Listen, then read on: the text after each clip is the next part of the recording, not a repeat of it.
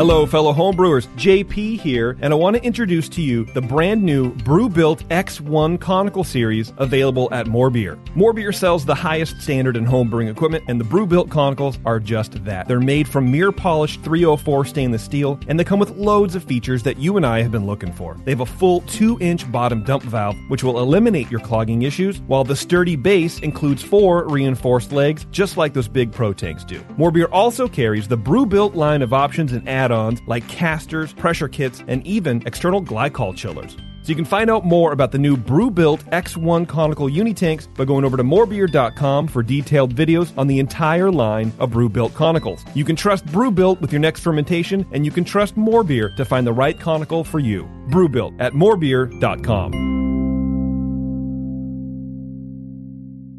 Today's special edition of The Session was actually recorded about a month ago, but things are still a little crazy around here at the Hop Grenade and the Brewing Network, so I'm just getting around to posting this for you. But we got a chance to speak with Gary Glass, the director of the American Homebrewers Association, and he talks to us about HomebrewCon online this year, since all major events on the planet were canceled.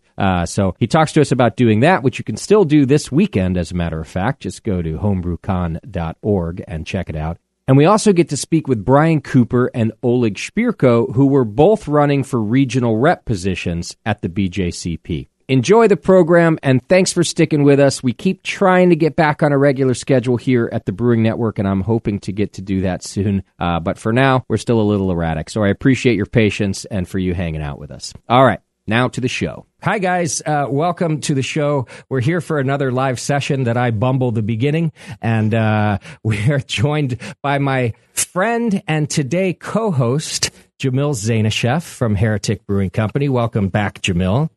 Hey, glad to be here. And we've also got Gary Glass from the American Homebrewers Association on with us from live from Colorado. Hi, Gary. Yeah, great to be joining you. Very nice to see you again.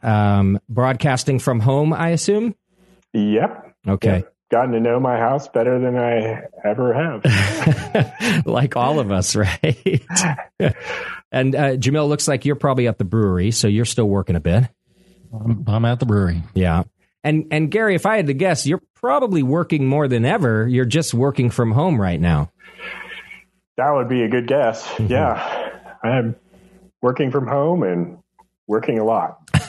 That's been my experience so far, too. I have not been able to relate to this bored at home scenario yet. And I'm not complaining about that. It just seems that there's a lot to do to not only make up for what's happening and sort of some of the inefficiencies by not being in the normal routine, but just a lot to do. And one of those things we're here to talk about today, because you guys have had to completely rearrange HomebrewCon around this. Right. Yeah. I mean, bringing 3,000 people together in Nashville just wasn't going to work out this year. Yeah. So thankfully, like if there was ever a time for coronavirus to sweep through the world, now we have things like Crowdcast and Zoom and WebEx and all these things. So we were able to pivot and provide some of what people would experience with HomebrewCon, just in a more virtual experience. So I'm super glad that you bring that up too, just about that we're sort of lucky or fortuitous that this technology exists now. In one of my other interviews, I was kind of saying that, you know, even 10 years ago, I wouldn't have been able to build an online store overnight like I did here at the Hop Grenade. You know, I would have had to hire Jamil or another programmer to come do it. And yeah, now all of these things are so easy, right, Jay-Z? It didn't used to be this way. Oh, yeah. But, you know, one of the things you're saying is the reason we're all so busy is because we've had to shift our businesses. We've had to, you know, reinvent ourselves overnight. And yes, you know, there's more and more software and opportunities to make these things happen, but it's been a challenge, but yeah, 10 years ago, no way we could have done this. Yeah, you're right. It doesn't make the tasks easier per se, or you know, easier to transition like that. But at least it's possible, right, with the technology now. So, well, and Gary, before we talk about HomebrewCon, because I'm very interested in how this is going to change. I wanted to first talk about homebrewing with you in general. in my limited discussion with homebrewers and homebrew shops right now, I'm getting the sense, and you could even guess this was happening, that there's a bit of a surge in homebrewing right now. I would think because people are at home and they kind of have some time to do it again. Yeah, we're seeing the same thing. In the homebrew shop owners that I've talked to, most of whom are experiencing increasing business. Certainly the online retailers are doing quite well. The brick and mortar stores, it's more of a mixed bag. We did a quick poll of shops, and 77% of the respondents said that they had shifted to curbside pickup. And for some of them, that's working out well. They've got their existing customers are brewing more often. I know I've spent more money at my local homebrew shop in the last 2 months, probably any 2-month period ever in my life. But not all the stores. I mean, not being able to allow people into their stores for some of those businesses has not worked out that well, and so they're seeing business being down. Some stores near you, I know the beverage people actually got shut down by the local officials. For what, do you know? Just that they weren't considered essential? Yeah, I guess the local government did not consider them essential, even though by state standards, most of the shops in the state are open, and most stores actually do have a grocer's license because they're selling food products. Food product, yeah. Yeah. Do you know what county that was in by chance? Sonoma. Yeah. So we do have the Bay Area counties have pretty much stuck together, but there are some outliers like that. And when I was talking to the guys at More Beer, by the way, thank you, More Beer, for bringing us this show and every show that we do. They were saying that the owners kept asking, aren't we supposed to be closed? Aren't we? They didn't want to be, but they were trying to make sure they were following the law. And they kept getting told over and over, no, you're essential. You're absolutely essential. That's here in Contra Costa. I think they're still Contra Costa County.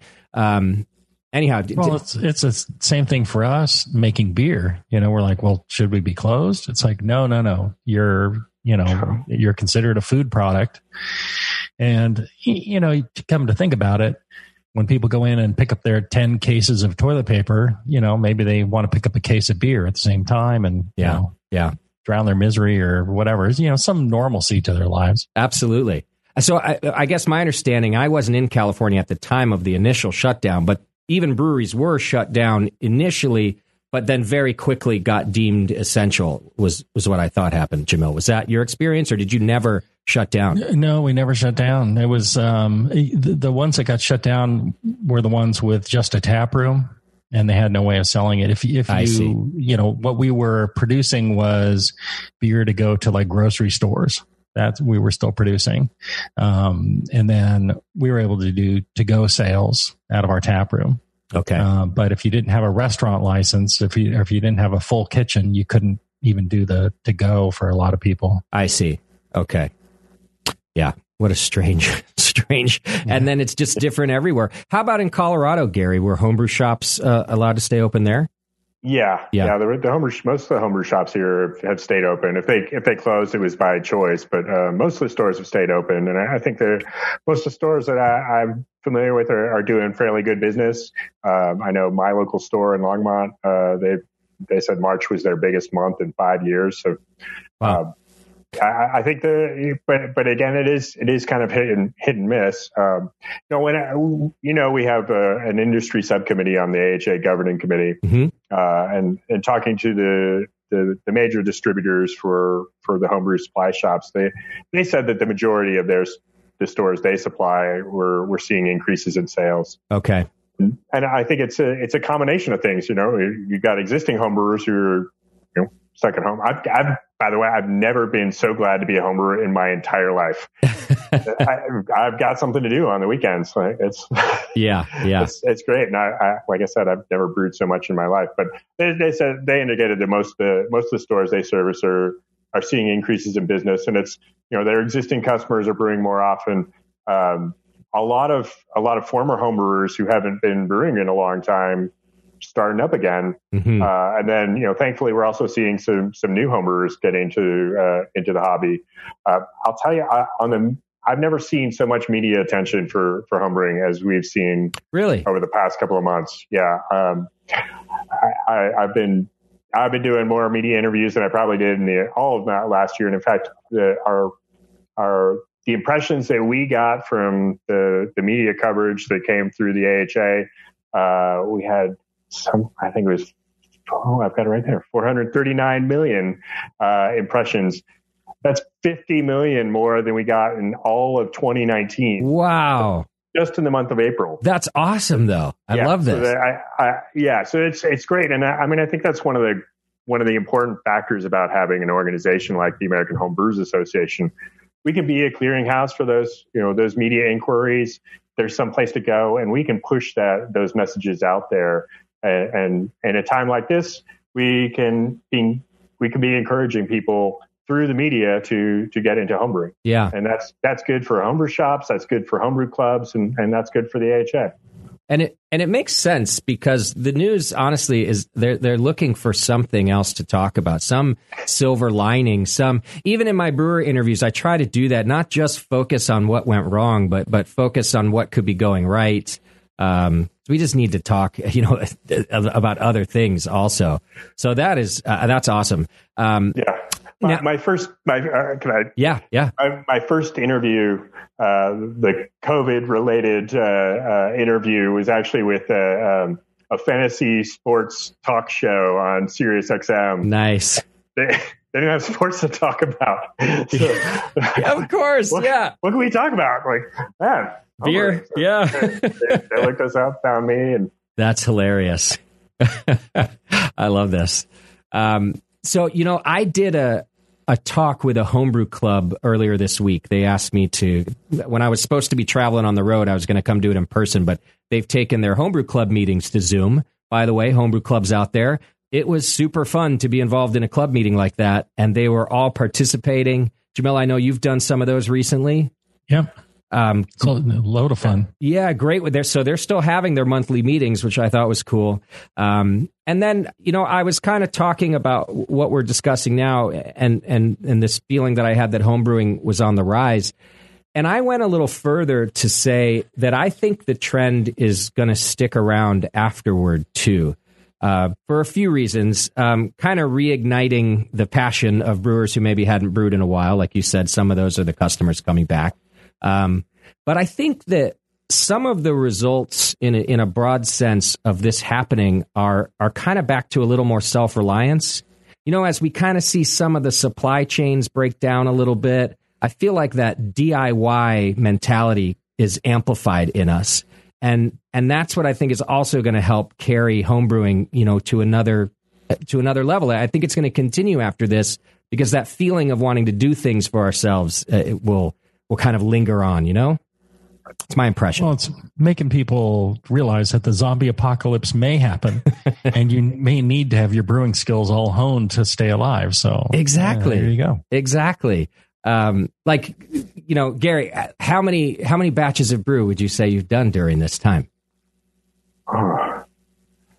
Like 6 or 7. See, that's a lot. 2 weeks. Well, not 2 weeks, like last 2 months. Yeah. Well, and you were always an avid home brewer, so exception to the rule here, maybe, but that's a lot. Yeah, but I travel a lot, so I don't always have those opportunities to be brewing as much as I'd like to, and so it is one of those kind of side benefits of like I don't know how many trips I've canceled in the past couple of months. I would have been in San Antonio for Craft Brewers Conference for a week, and sure, so that's definitely impacted my ability to brew. But yeah, I've tried out new styles that I haven't brewed before. I've tried a lot of new things, and it's kind of gotten me excited about it. And so I don't see me dropping off. I mean, maybe when I can get out and visit my local breweries, I might not be brewing quite as much, but right. I think I'll probably be brewing more than I would have been otherwise. Yeah. I think you need to spend some of this time inventing a brew kit that you can take with you in your luggage and brew in your hotel room. Yeah. So you're always making beer. We did a story in Zymergy years ago about making beer with a coffee maker. Oh. Like a hotel room coffee maker. Right. Yeah. Nice. And then just fermenting in the tub like you're in prison? In a toilet. Yeah. Come on. Whatever. You got to hide it from the maid. So you do it in a bag and you snake it down the toilet. Yeah. That's how it's done.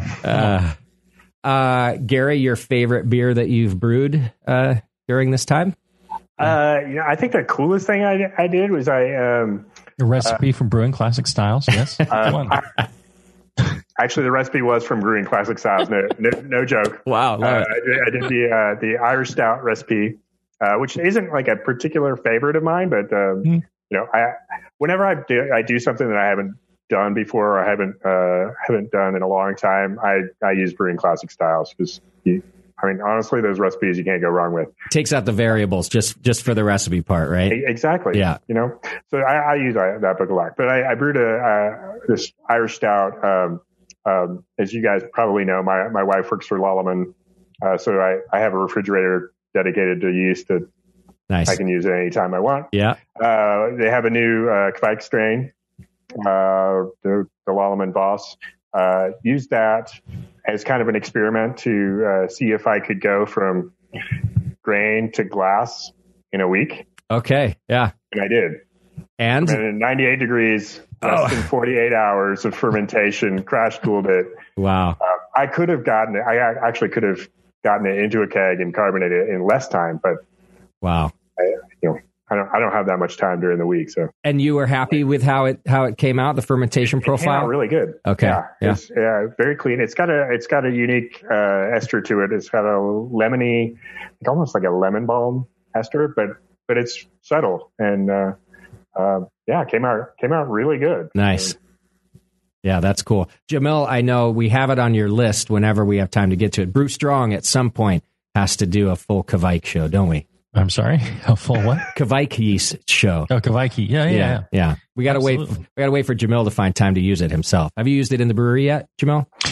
We have. I think a couple of years ago, Tasty had brought back some samples from Norway. Oh yeah, he was there, and he turned them over to us, and we grew them up in the lab, and we did some flavor profiling and did some data on them, and then we determined which ones we liked, and then we did a collab with Hidden Mother Brewing. Oh yeah, and then we used it there and had a lot of fun with it. Nice. It's interesting strains. I don't like all of them, but of the ones that we tried, I definitely like 2 or 3 of them. Mm-hmm. Yeah, I found the resulting beers hit or miss myself too. Had some great ones that I wouldn't even have known it was a different yeast or a different fermentation, and then others that I thought, wow, this tastes like it was fermented a little bit warm.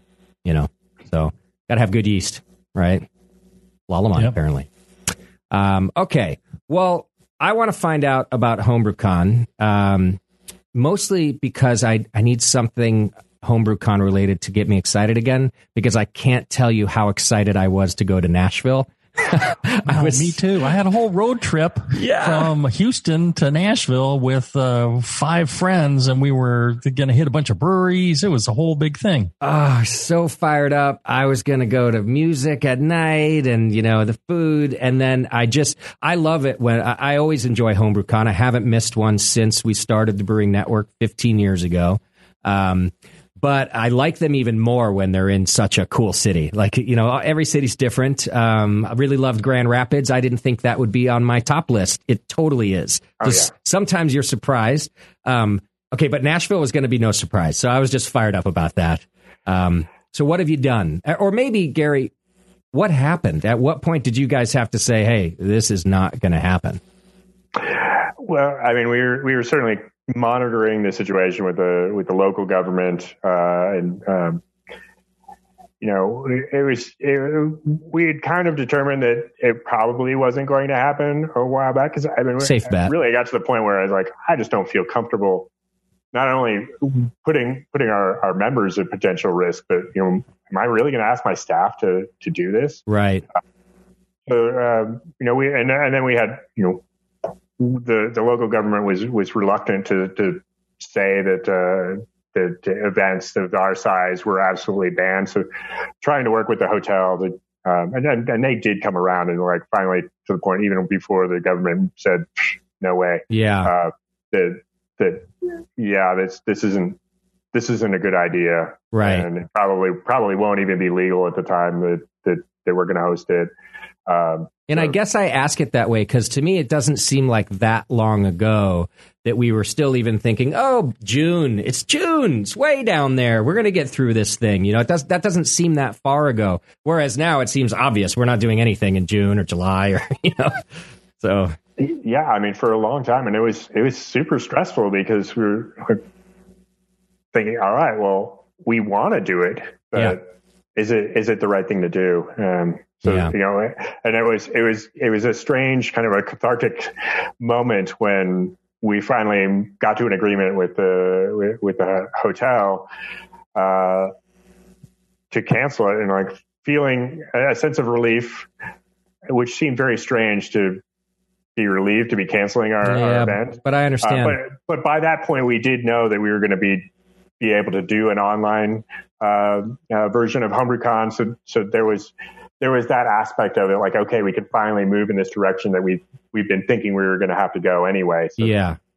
it was very strange, but yeah, I mean, I totally agree. Like, I was so excited about Nashville. We've had the Brewers Association had Craft Brewers Conference there a while back, and I've been there a number of times, and I love that city, and I'm super hopeful that we'll be able to do it in Nashville again at some point in the future. Great. But also really grateful that it's not having to cancel the live event is not the end of HomebrewCon for 2020. That we do have this opportunity to do HomebrewCon online. So I'm very excited that we have something that we can offer to our members that is it's HomebrewCon-esque. Yes. Okay. So I want to talk about that, but I do just want to touch on the one thing you said, because one thing I've been trying to do with these shows is to relate to people and how we're kind of in this together. And I just want to comment on you saying that kind of feeling of relief and how that does seem awkward to say or almost wrong to say, but there's so many points during this where the amount of unknowns is so great that's the real anxiety, and it's the real like discomfort sometimes. That sometimes the fear of all the different unknowns is much greater than the fear of the virus itself. And so just getting some of those questions answered is a relief. So knowing that you could move down a path instead of thinking of the 10 different paths you guys might have to go, like to finally have a path. I'm experiencing that now as they're starting to release what it might look like for my bar to be open in California. They finally gave the guidelines. And I've been saying, like, I don't care what the guidelines are. I'll stand on my head and do jumping jacks, but I want to know what they are because I'm the anxiety of the unknown. So I really think everybody can probably relate that you even had relief at the cancellation, Mm-hmm. So you guys then, you had already explored and you decided, okay, we're doing virtual HomebrewCon. So tell me about this. Right. Yeah. So we'll be doing it over the same dates, June 18th through the 20th, that we had planned for Nashville. We've got 20 live sessions that we'll be using Crowdcast for, and so able to really pick and choose. I mean, we had a stellar lineup of speakers. We had 68 sessions planned for HomebrewCon, so we had to narrow that down to 20. So I do have to say that it is a pretty awesome lineup of speakers, and Jamil is one of those speakers. And I know we roped you, Justin, into helping out with it as well. I'm excited. Yeah. So, and we got our planned keynote, Bailey Spalding from Jackalope Brewing Company, female homebrewer who started a brewery. Really great story. I'm so excited that she's going to be doing the keynote for us.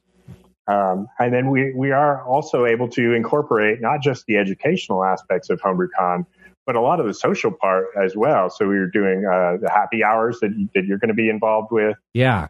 So we'll have some homebrew celebrities and some craft beer celebrities as well that people will get to hang out and drink beer with. Yeah. And then we also have the expo side of things. We're doing a virtual expo, so people will be able to interact with some of the vendors that we would normally have for HomebrewCon. And then some of the sponsors are going to be doing some demonstrations of their products and presentations on the things that they do. So, all right, let me try to wrap my head around this, because I'm picturing it in my head, but at the same time I'm confused. But I'm guessing then through this software, you're going to have several virtual rooms that we can choose to enter. So the expo would be like, oh, I can enter this room and speak to these people, or I can exit that one and enter another one. Is that what we're talking about here? Not exactly. There'll be certain time frames for each vendor. So like 20-minute slots in which you can go and visit with that particular manufacturer or ingredient producer. And there will be an opportunity for people to actually ask questions and see their products and things like that. So it's got it. Yeah, but I'm still not quite entirely sure what it's all going to look like. But we'll also have on the HomebrewCon website, people will be able to see some of the products, and they'll be able to embed some videos and things like that. So you can get some experience of some of the equipment and ingredients that you would normally be seeing in the expo at HomebrewCon. Got it. So the agenda itself will look a lot like it does when I'm on site. When you guys hand me my welcome kit, and I've got every day and every speaker and the hours of the expo, it'll look just like that, except I get to do it from home in my underwear. Right. Yeah. I mean, the downside is that you can't be drinking somebody else's beer, but the upside is the pajama thing. It's a big downside for Justin not to be able to drink somebody else's beer. It really is, because I don't homebrew. It's like, yeah. It's going to cost me more money, Gary. I got to drink the beer that I'm supposed to be selling here at the Hop Grenade. So, Jamil, I'll be doing some curbside pickup on June 17th, it looks like. All right. So that I'm ready for this. And so then I was talking with Catherine Porter there at the Brewers Association, a wonderful human being, in my opinion, about, you guys it's really important to you to try to have some of the social aspect too, which I'm so glad. And of course, you guys are thinking about that. You know what you're doing. And Jamil, that's, it's the best part of some of the best parts of HomebrewCon, isn't it? Getting to... For me, that's the thing about HomebrewCon is, interacting with my friends, seeing people that, I've only seen at the conference over the years, but have become such dear friends that we really look forward to seeing each other each year. And, I tell you, there's something out to get me, and I've done something wrong, and karma has made it so I can't attend the conference anymore. Oh yeah, because last year my wife she texted me, told me she was in the hospital. Yeah, and I was I was there at the conference. I was in the hotel, and I had to grab a cab to Boston and jump on a plane and get out of there. Yeah, I didn't even see you. By the way, folks at home, Liz Zainasheff is fine now, right? Yes. Yeah, she's doing great. But yeah, so you had to miss because of that. Wow, do you think Liz started COVID too? She's just trying to keep you out of... It could be. She was coughing. I think, around December. I remember she was coughing. Patient 0, maybe? Will be. Patient 1. Yeah. COVID Mary. Well, so I know that you guys were focused on the social part. So we're doing a couple of happy hours that I am I'm so lucky to get to host, and we're going to bring in some homebrewers and celebrity homebrewers and brewers, and we're going to show some videos, and we're going to just try to have this social aspect, at least for a short period of time, so that we can have some some community and some fun with it, because what would HomebrewCon be without some fun, right? So I'm excited. It would be absolutely wrong if HomebrewCon was not fun. Yeah. We're all just staring at each other like on this show. We can't do that. We got to have some fun. Jamil, what's your talk that you're giving? Really, You don't know yet, do you? Lazy. And so what I do is I convince the AHA that they should allow me and some of my friends, John Palmer and Brad Smith, that we could just answer questions from the audience. And I think between the three of us, we have a pretty good chance of answering 52% of all the questions accurately. Right. I'm there. Yeah. You have been lazy since show number 4, Jamil. I swear to God. Brewing Network taught me to be lazy. I think it's part of the ethos, man. The amount of work that went into the 14 years of shows is now, I'm just following my leader. Your work goes down, my work goes down. It's just 100%. I agree with this. So, if I don't have to prepare a presentation, if all I've got to do is respond to questions, I'm in there. I'm good to go. Love this. So that's just one of the panels. You said you have something like 26. Is that what you said, Gary? 20 sessions. 20 sessions. Okay. Mm-hmm. Excellent. And then a couple of happy hours, because I think we're doing 2 nights worth of happy hours. So different guests for that. And I guess we'll probably publish more information about all of this as we have it. But Gary, so who's eligible to go? Had people already bought tickets and to HomebrewCon? How does this work? Yeah. So we're charging $99 for AHA members, and then we do have an option for non-members to get their registration and a membership at a discounted price. Cool. So that's $132. Okay. Yeah. So then you get access to all the sessions, all the social aspects of it, and then with the service we're using, the sessions will be recorded, and they're available within minutes after the sessions end. So anybody who's registered for the conference will have access to those throughout the rest of the year. And excellent. In 2021, as we usually do, we'll make the recordings available to all members. That's very cool.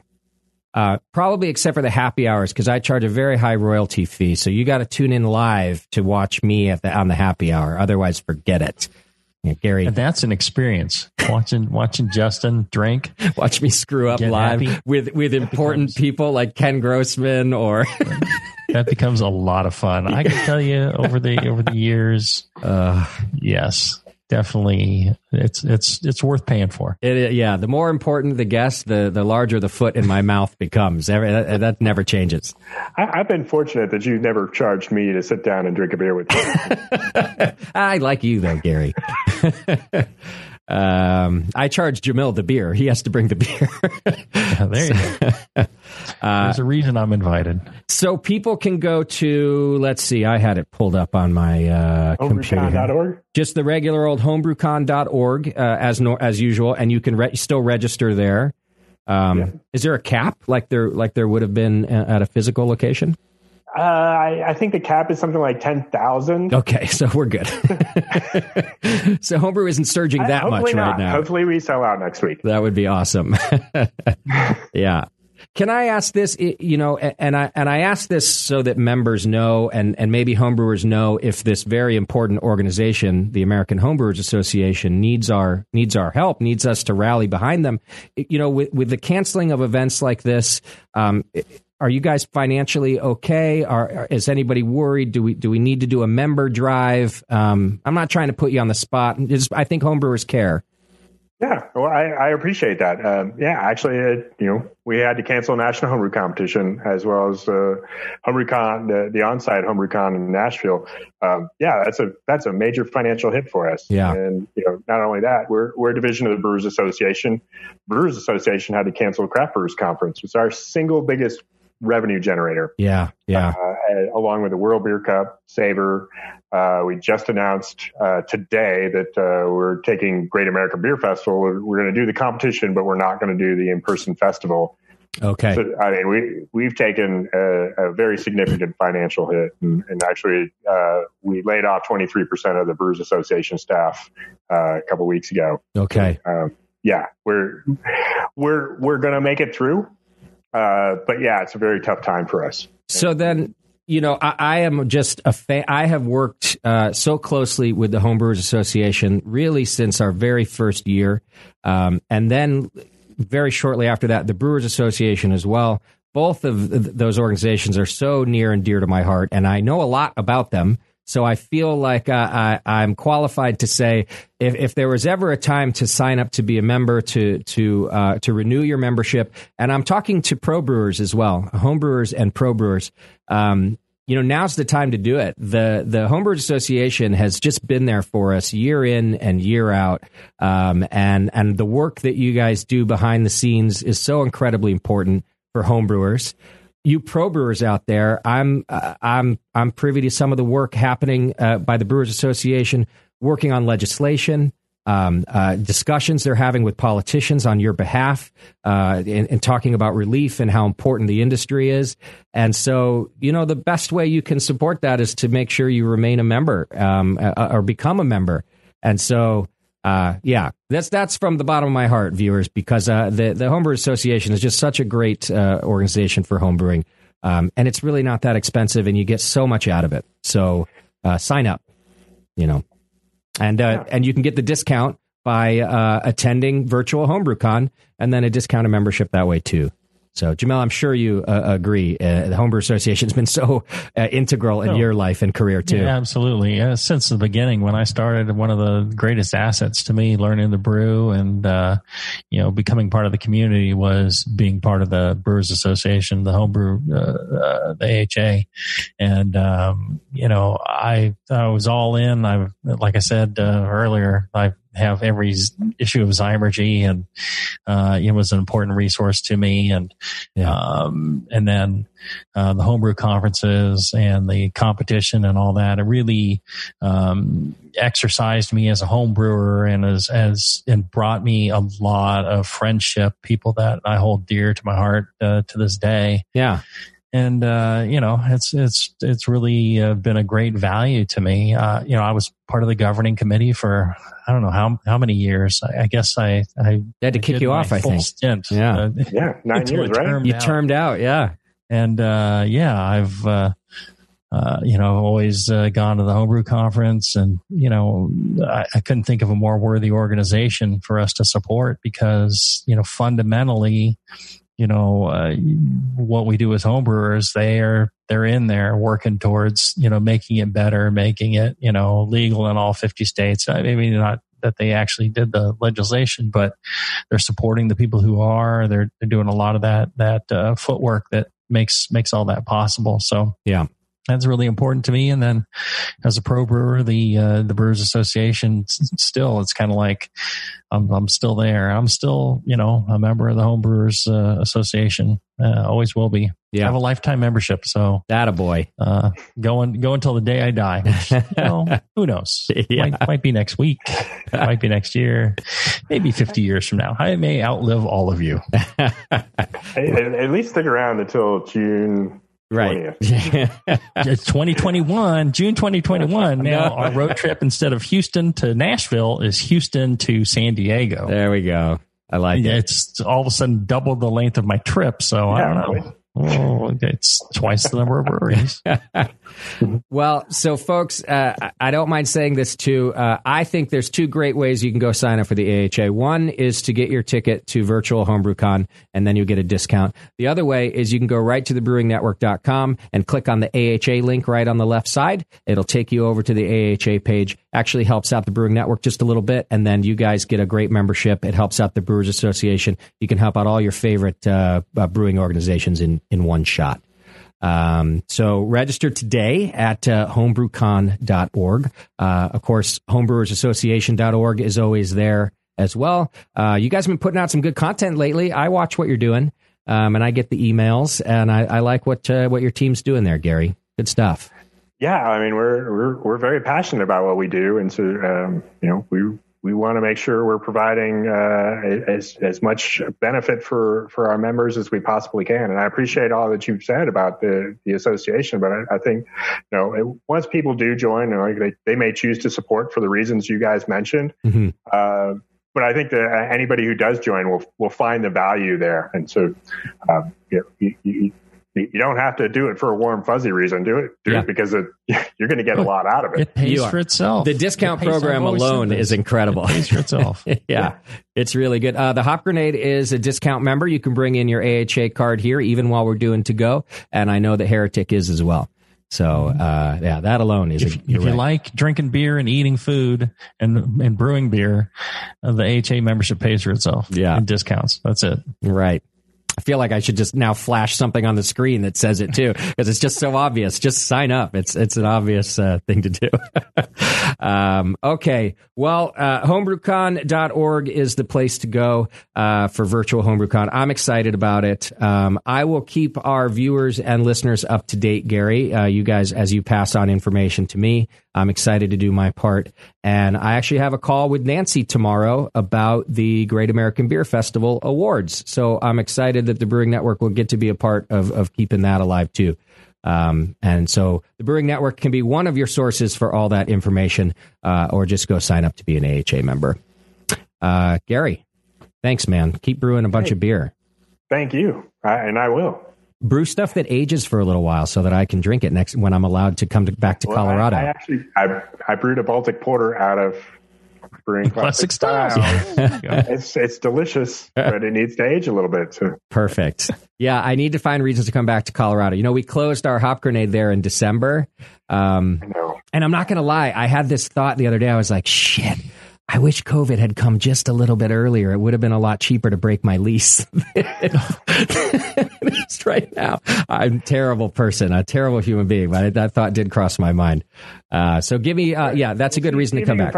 You want me to scope out some space in Longmont? Preferably within walking distance of my house. Stumbling distance, as we like to call it sometimes. Yeah.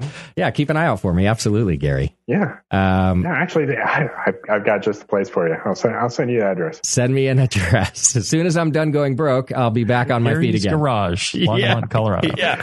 Hop Grenade edition. Gary's Garage. All right, Gary. Say hello. Say hello to Aaron for us. But we could make it work. Yeah, you have sway with the legislators there. I'm sure of it. Okay, I've got to get us on to our next segment. We're going to take a little break here on the video feed, which means the video feed will stop for those of you watching. But in just a few minutes, we're going to come back and we're going to talk to two BJCP regional candidates to be a regional rep for the BJCP. We're going to be talking to Brian and Oleg, and Jamil's going to help us learn all about what the BJCP does and what a regional rep does. So stay tuned, and we'll be back. Gary Glass, thank you so much for your time today, and I'm really looking forward to seeing you virtually in June. Yeah, always a pleasure. Thank you for having me on, and great talking with you. All right, guys. We'll be back in just a few minutes, everybody. All right. Boys and girls, we are back live. Myself from the studio, Jamil from Heretic Brewing Company. Brian, looks like you're at your house in, Livermore? Scenic Livermore, California, yes. Somewhere where the crows go to rest. Yeah. This is my shed, a.k.a. the barn. The barn, I like it. You've got a nice yard there. And then we've got Oleg Shpirko he's from San Diego right now, right? That's where you're broadcasting. That's right. I'm in San Diego right now. Yeah. Well, thanks for joining us. I appreciate it very much. Brian had reached out to me. Of course, Brian very generously does the Dr. Homebrew podcast here on the Brewing Network and is a highly decorated BJCP judge. What level are you now? Grandmaster Theft? I forget what. Grand Theft Master, yes. I haven't graded enough points or gotten enough graded enough exams or gotten enough points to be Grandmaster 2, and I it may be a little while yet before that ever happens, but it's like my wife said, yeah, do you get a fez with that, or a little car? Right. Yeah, you should. No, that's the Shriners. Like, I joined the wrong organization. Yeah, whoops. How long have you been a BJCP judge, Brian? Since 2008. Okay. So yeah, I started brewing in 2002 and got an interest in judging. And my buddy Dave Teckham helped. He's like, "Oh, you're interested in beer judging? you can do it. And he helped us organize a group, and we ran, a dozen people through the program, and I was hooked. So excellent. Just worked my way up through the ranks and kept it going. So got it.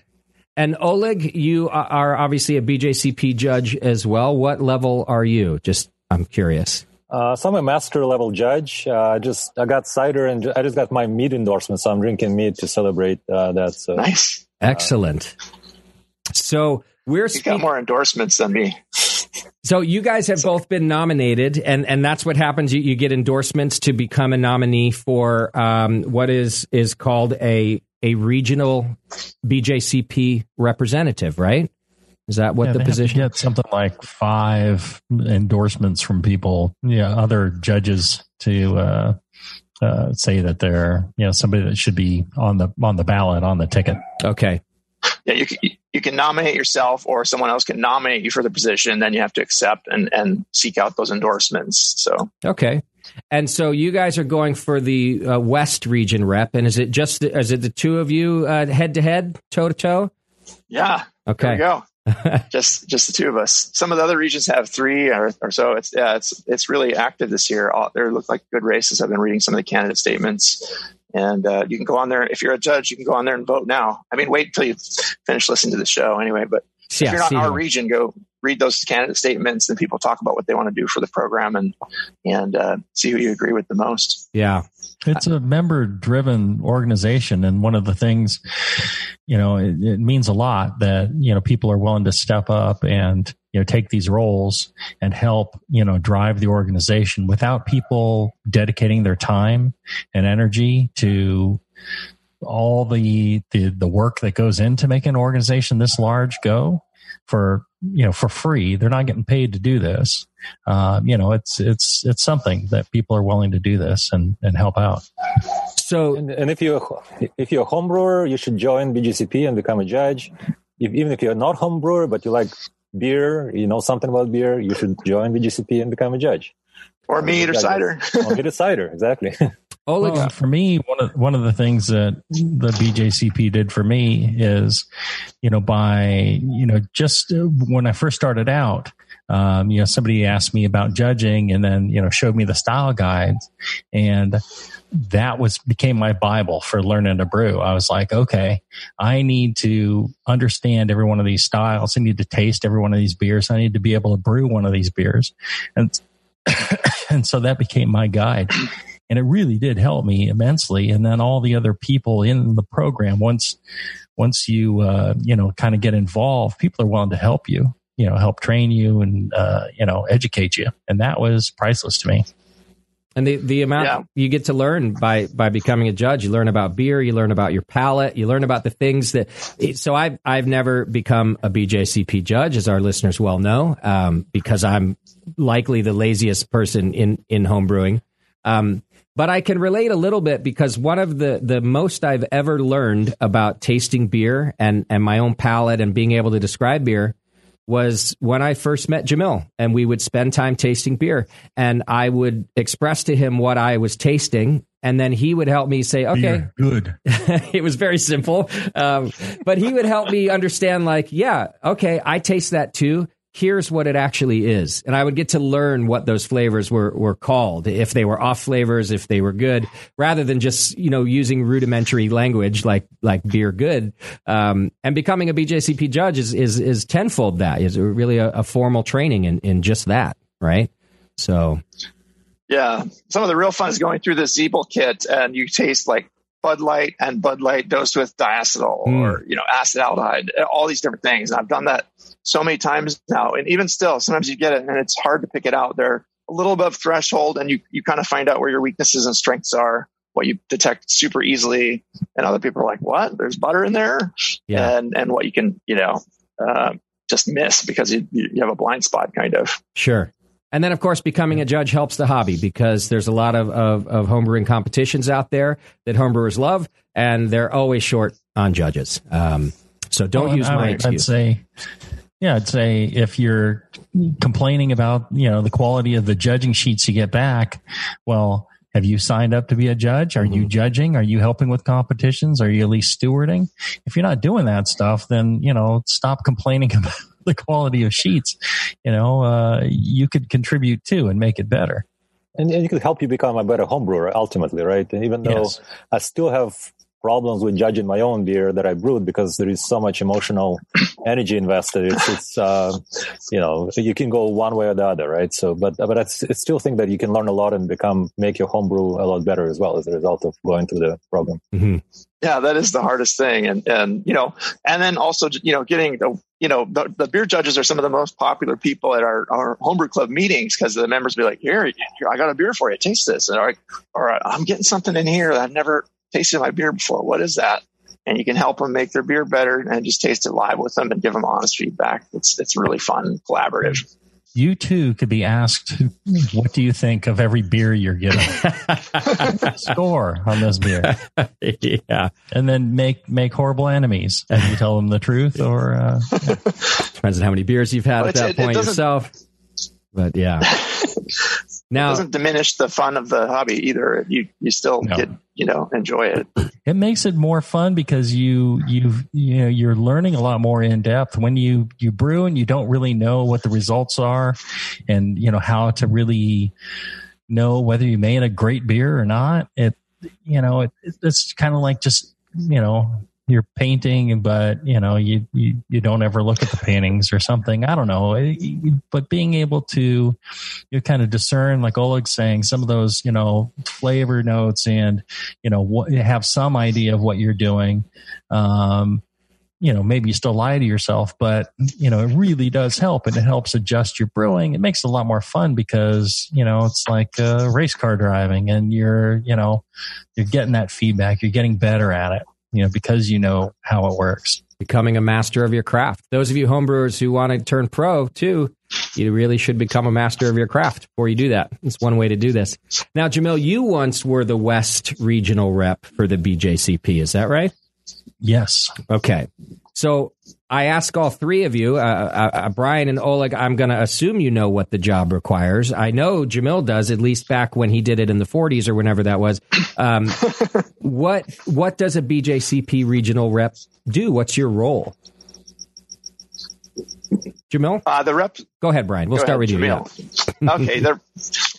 I printed it out. There we go. Perfect. So I could be accurate. I love it. Yeah. The regional representatives / board members are first of all responsible for supporting the membership in their region, providing access to BJCP services, and acting on requests from their region for services or information. I mean, people want to find out what it's about, or like, how can I get involved with judging? Can you hook me up with someone who's doing a class? Somebody beat me over the head at a homebrew competition, and I need a remedy for that. So random weird stuff like. Our current rep Travis has done a great job, and I've seen some of the situations he's had to deal with, and now since they've added in the last term, they've added assistant reps, which Oleg and I both are for our respective regions. We're able to support him, and he's like, "Oh my God, these guys are doing some crazy thing going on in Northern California.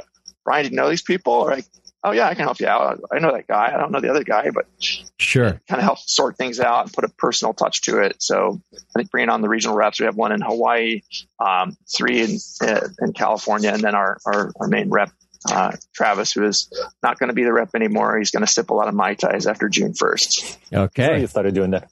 I think so. Yeah. Yeah. Is that retirement? Is that what's happening? Yeah. Retirement from this. We'll figure out a way to help us in the future too. I'm sure he's not going anywhere. Yeah. 3-year term. So yeah. And he did 2 terms. Yeah. Jamil, did you do it for 3 years? Yeah, I can't remember. I think I did 2 terms. That, and then I did the AHA governing committee for like 10 years or whatever it was. 10 years. That was a long one. Yeah. Yeah. So, I sort of remember doing it. In a lot of ways, it wasn't that different from what I was already doing. If somebody was interested in the BJCP, I would talk to them and help them try and become, part of the BJCP, which I think is incumbent on all members. If you're passionate about it, get your homebrewing friends involved in it too. I mean, we should all be doing that, right? And then, a lot of it was when people, and the program's grown a lot bigger. And so I'm sure there's a lot more of this now where people need help with, one issue or another. But I think, when I was part of it, one of the things that I held, most important and dear to me was helping, drive the direction of the BJCP, representing the people that I represented, making sure that their wishes, not the people that just voted for me, but everybody in the region their voice was being heard, to the hierarchy of the BJCP. And we were helping, shape, what the BJCP would become and, improve the benefits for the membership, improve the benefits for, the beer community at large. So that was, I felt the most important thing was being that conduit between all the people in my region and, the actions that the BJCP took. Okay. Got it. So Brian and Oleg, I guess, am I right in the assumption that since you're running and people elect you have to maybe have some sort of platform to run on other than just I'm a judge? And I don't know if that means you have things that you'd like to see changed or ways you'd like to help the BJCP progress. But I wanted to give you each an opportunity to talk about why you'd like to be the BJCP West Coast rep. And by the way, it occurs to me that we haven't even said what BJCP stands for during this entire broadcast. There might be some viewers out there wondering what the fuck we're talking about. The Beer Judge Certification Program. Forgive me, I'm not treating you like you're dumb. I just thought as a broadcaster, I should have done that 20 minutes ago. So, Oleg, why don't we start with you? Why would you like to be the Beer Judge Certification Program West rep? My platform probably is not actually that different from Brian. So we're sort of not really running against each other. We're sort of running together, I think, on somewhat similar issues.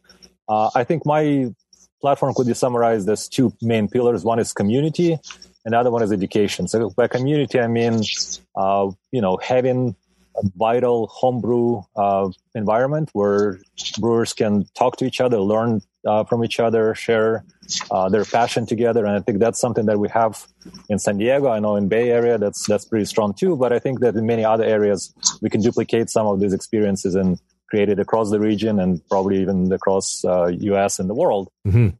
But building on top of that, I strongly believe that educating new judges and encouraging homebrewers to sort of step up and learn more about how to evaluate beer, what are the styles, what are the style guidelines, how to do this properly, and not being a dick about it, I think is a very important component. And I know that Brian is teaching BJCP 101 class, and I teach something very similar, BJCP 101 class here in San Diego. And I think that a lot of these can be duplicated again in many different ways. And I think that's sort of my passion is really building on those two criteria. And I'm a faculty at UCSD, so education is sort of my lifelong passion. So I would like to sort of apply many of the things that I've learned in my career to educating the next generation of judges. Yeah.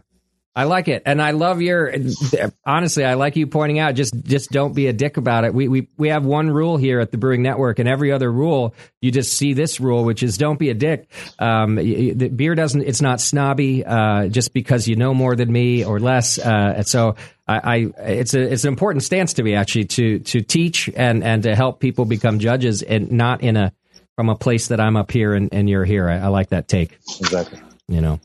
Good rule in general, right? Not just for the beer. just don't be a dick. No, and that's in life. Absolutely.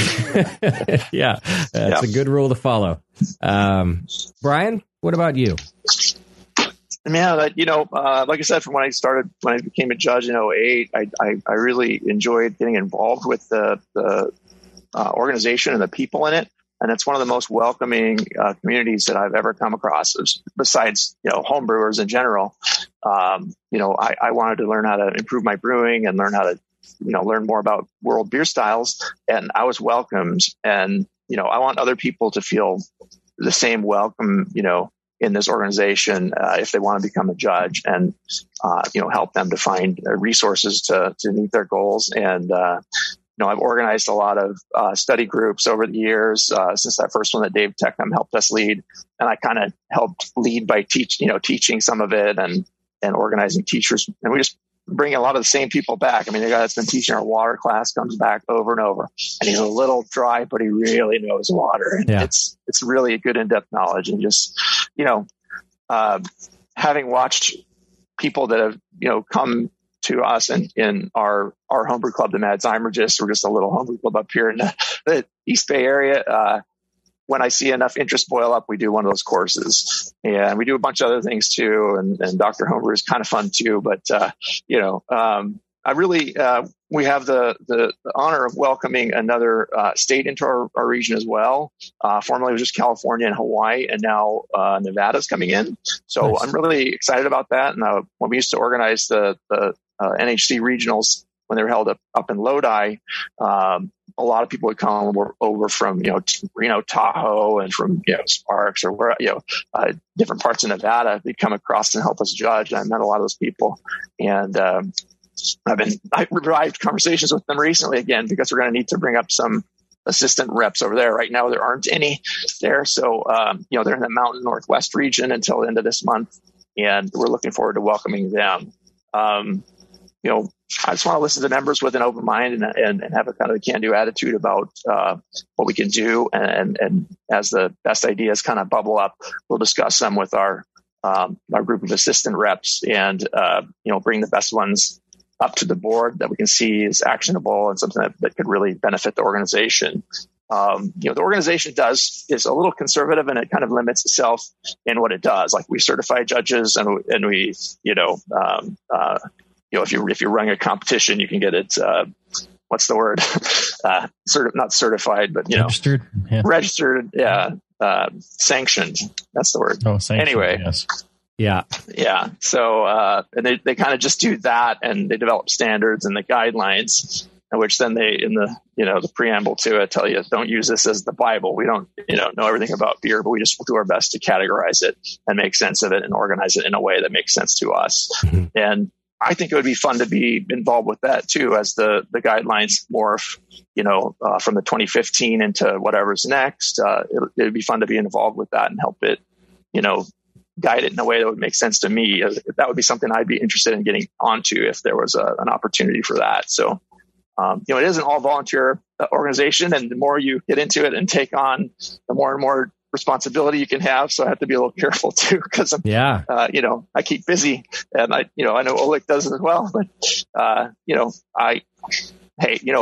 Travis has been running it well for 6 years. And as his assistant rep for the last 3 years for Northern California, when I was nominated, I felt honored to step up and run for this. So happy to be doing it. And I tell you, unlike our political system, where we have a wealth of good candidates in the BJCP.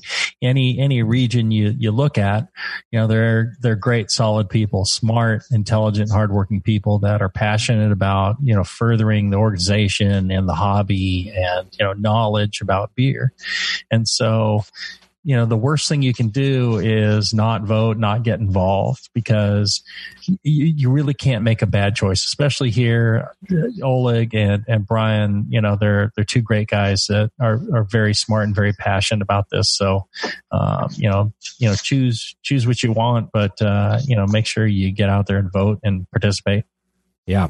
And it sounds like a big job. You guys are taking on a lot of responsibility. I do want to say, Oleg, and I hate myself for this joke before I'm even saying it, but you're at a slight disadvantage. Americans and elections, they don't like Russian sounding names very much, and I'm worried about you. I wonder if we should change your name to like Greg Shapiro or something, Smith, something close. I'm Ukrainian, but I figured you weren't even Russian, but we're stupid. We don't know. Russian. That's the joke. That was offensive, Justin. I know. Of course it was offensive. Oh my God. By the way, I have a lot of Russian bots working on, rigging the election already. Yeah. Oleg and Brian, highly qualified, both of you, obviously, but where do people go to vote? How do we do this? So, you have to go to dev.bjcp.org. Then you have to click on, member services and elections, and then go to voting, something like that. But Whichever one of you promises to make next year's link a simple link, that's who I'm voting for. Okay. I think the website is a well-known issue, and I hope we will migrate to a better website in the near future. Okay. Okay. That's a goal for sure for all of us.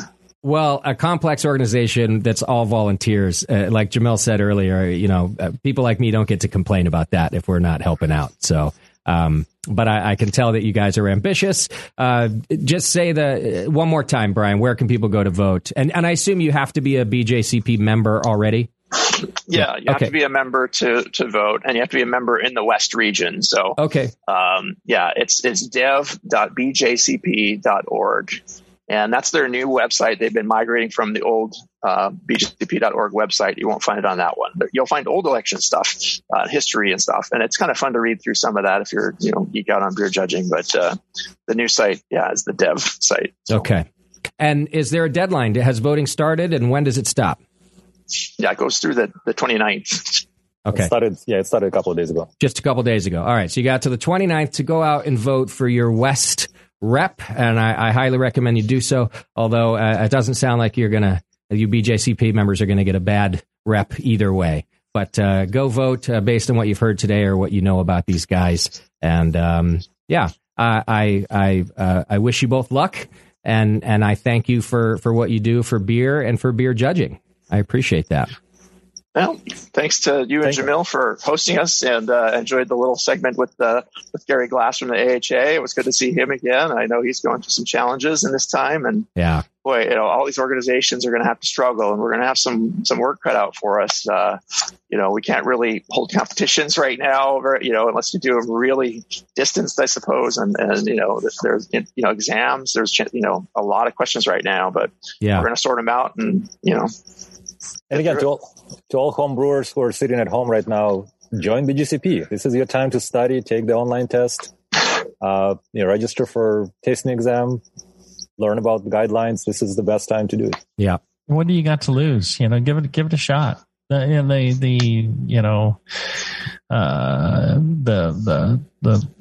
basic thing, now is online, and it's, essentially multiple choice online.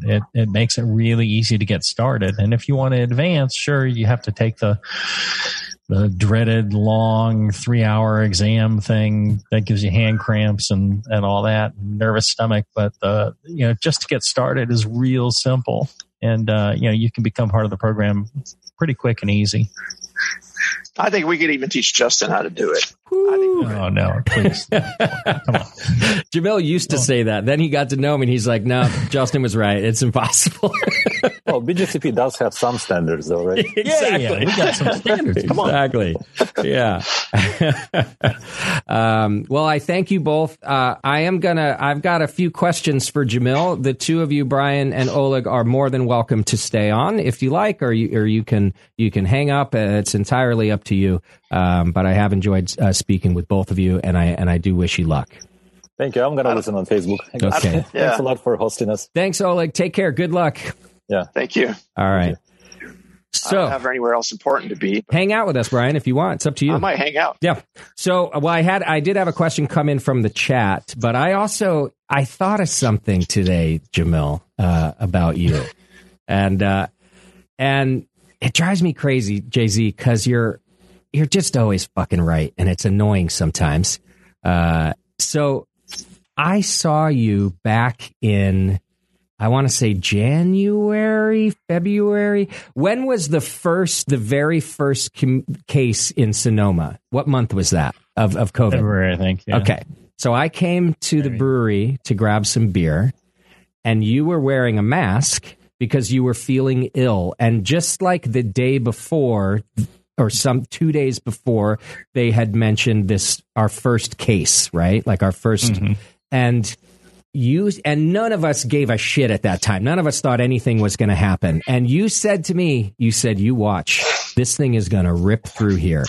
And I was like, Jamil, one person has it, and she's already in the hospital, and you were already wearing a mask, Jamil, not to protect us from you because you had a sore throat or something, and you called it back then when one case, and you said, you watch, Justin, it's going to rip through here. Right again. Damn it. There you go. How do you know these things, man?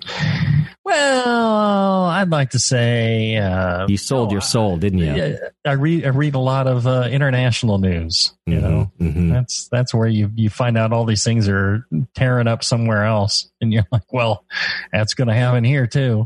There's no way of stopping these things now that we have air travel. Yeah, people come. It's just the way it is. It's we're more connected than people want to think. This is one world. You may live in a country, but you need to accept the fact that we're all intertwined. And it's like the environment. The environment goes south. It goes south for all of us, not just one country, not one state, not one city. It goes south for the entire planet. And same thing for these viruses. Yeah. Well, you were right, and as usual. And believe it or not, I listen to everything you say. I have for a long time. But back then, I still was like, no. I was about to leave the country for New Zealand to go to Hop Harvest. My beer festival was still planned for March. So I was like, I don't know what you're talking about. My beer festival is happening. 2 weeks later, the city calls me. They're like, yeah, your beer fest is not happening. Nothing is happening. And it was ripping through here, And then just because I'm showering you with praise, I've used this piece of advice. Well, I use this piece of advice all the time, and I've started handing it out to others now too. Now that I'm almost an elder, or I am an elder or something. And you said to me one time, we were sitting in my studio. I think I've said this on the air before. I was complaining about something at the Brewing Network, and you said, Justin, everything that's wrong with your company is your fault. And I was pissed. Yep. I was at my first reaction was like, what? I'm telling you about this person who didn't do this and didn't do that. And you said, yeah, no, that's what I'm talking about. Did you give them what they needed to do that? Did you plan appropriately where you're, and it sunk in very quickly, and it's actually become a business philosophy of mine. I use it during crisis, like now, during COVID. I don't blame everything on COVID. I still listen to that quote in my head. Everything that's wrong with my business is my fault. Was I prepared enough? Did I take care of my staff enough? And I don't see it as a negative piece of advice anymore, like I did for that split second when you said it to me. To me, it's a very positive and empowering piece of advice to do better all the time. I just wanted to give you that. You should do a seminar that maybe I could get my wife to watch. Yeah. It's the Boy Scouts motto: do your best. Yeah.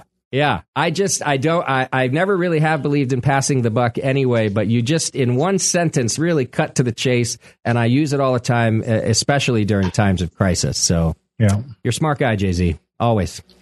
Yeah, when I'm giving advice to other people. Yeah. The rest of the time, you're kind of a dick. Fault, please. Yeah. I did have a question come through for you, Jamil, from Julian Schrago, actually. Julian. He must be watching.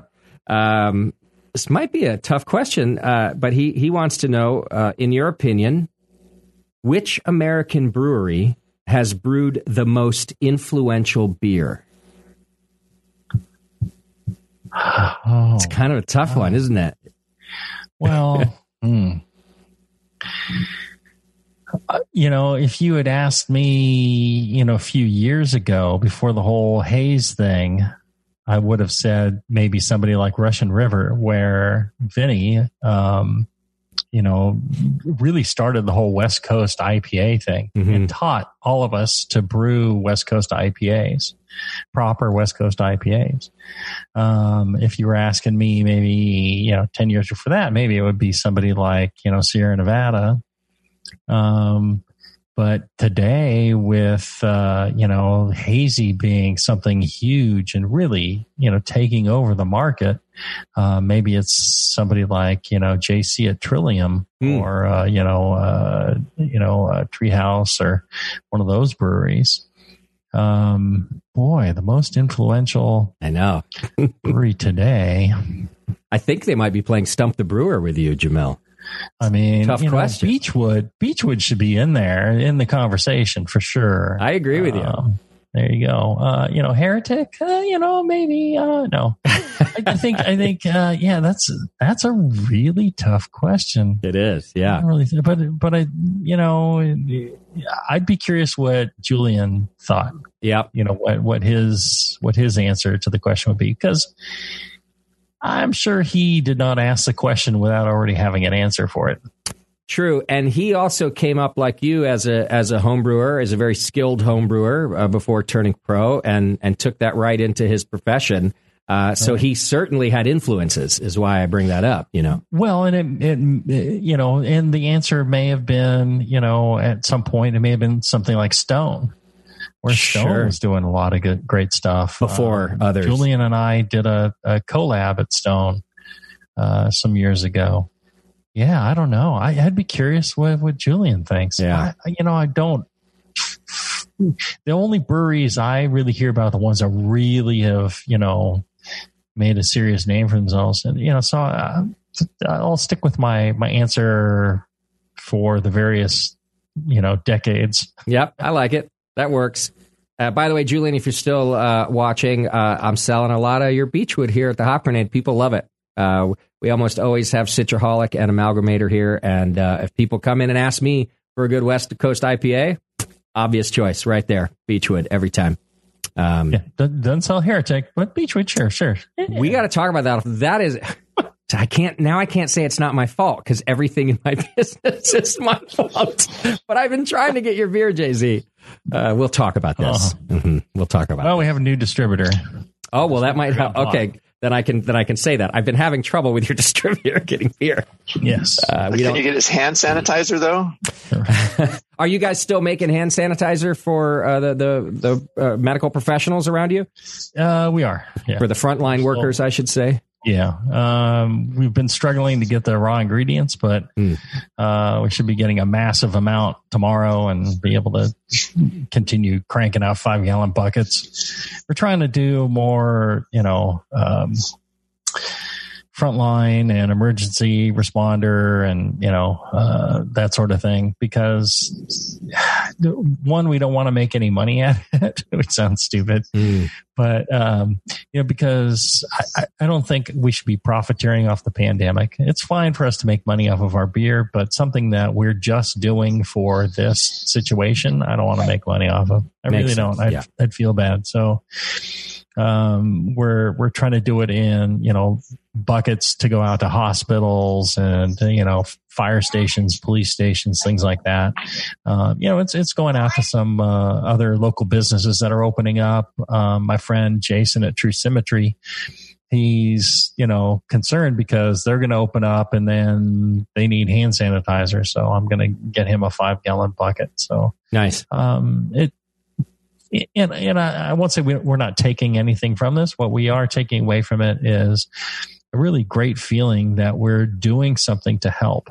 Anytime, and I know you feel this, when things go wrong and when people are suffering, you want to jump in and help. Mm-hmm.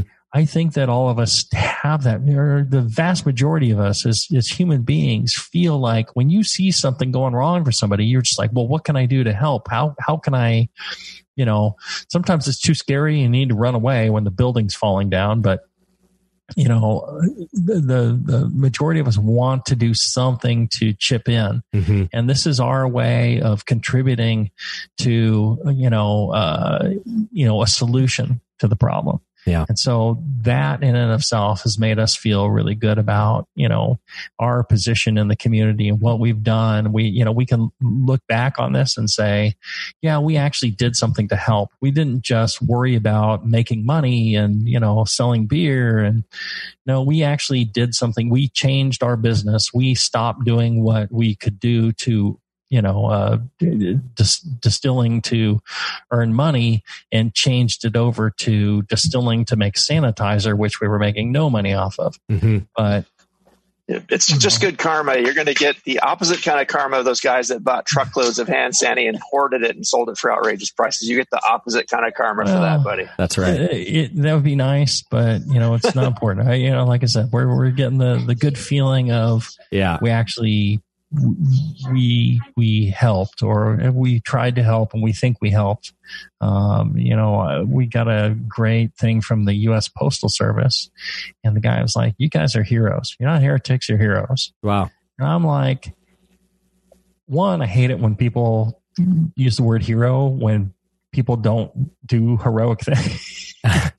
So we're not heroes, but it was just really nice that, people are, they're so desperate for something to protect themselves when they are required to go out and do these jobs, and it's a lifeline to people, the U.S. Postal Service. Well, and whatever the verbiage, you agree or disagree with, his sentiment was what you're doing is important. What you're doing is very important. It's important, and that's and that's awesome. It's very, very kind, and and that's all we wanted to do, and we don't need anything for it. It's just my point was, we got the feeling of, hey, we could do something to help, and that was great, a great thing in a time when people were unsure and a little scared, to be able to have that good feeling. Yeah, very cool, and well said. Julian he is still viewing and did answer back about what he thinks the most influential the beer is. He says he wrestles between New Albion and Sierra Nevada, but he said, "I love you guys and thanks." But so he's going all the way back to kind of the birth of craft beer in America, New Albion. And then, of course, New Albion, Sierra Nevada, maybe even Anchor. Anchor's in there. Yep. Yeah. Anchor's in there with New Albion in terms of the early days, right? So right. Yeah. Well, I thought he was asking the most influential today. Now, yeah. Well, he didn't specify, or I read it wrong. I don't know. All right. Neither of you are wrong, in my opinion. So. This would be a long conversation if we talk about throughout history. Who was the most in the 80s and the 90s and the aughts and that? Well, in most of the decades, it's actually Sierra Nevada, to be honest. So most of the decades are fairly easy. It's Ken, and then we get to Jamil's list, Right. So. Influential, changing the way people brewed that were already brewing. Russian River's got to be a big part of that, especially here on the West Coast. Yeah. Throughout the world. Agreed.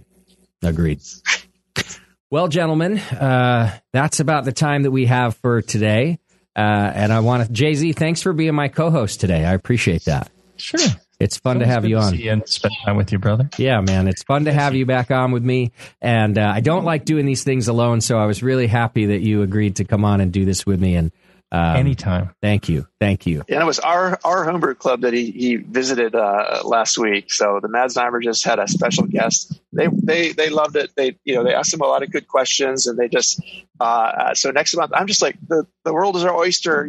What do you guys want to do? So I'm coordinating with the officers. Like, we're going to bring in Denny Kahn next meeting. Nice. He's got nothing better to do that Thursday night, so he's going to come on and chat with us. And, he's getting ready for Homebrew Con and his presentation. He's like, oh yeah, don't remind me.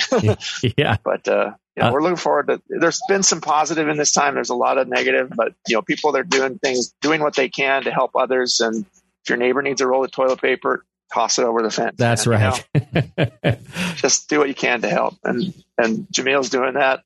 Justin, you're keeping people's spirits up by keeping this thing going and keeping good beer flowing out of the hop grenade there, and keep it up, keep your chin up. I will do. Thank you so much. And while we're at it, I do want to give a shout out to the Arizona Society of Homebrewers, because I got to do a meeting with them on Tuesday, and I had a lot of fun. And I wanted to thank you all again for having me. So I appreciate that. Thanks to all you viewers and listeners out there for tuning in. As I keep saying, I'll try to keep these coming to you so that we can keep, finding community during this. And I say the word commiserate sometimes, but it's more just to get together and feel that we're not alone in this. I think that every time I'm on one of these interviews, I realize how alike we are in dealing with these things and thinking about these things. And that's why I wanted to do these series of shows. So thanks for viewing and sticking with us. You'll find this in our podcast feed as well. I've been putting them there. I just put our Russian River talk up on the podcast feed, and I've got a Rare Barrel one in the pipeline, and then tonight's will happen too. So thanks for tuning in. Thank you again, Jamil and Brian, and we'll see you all next time here on the Brewing Network. Cheers. Cheers.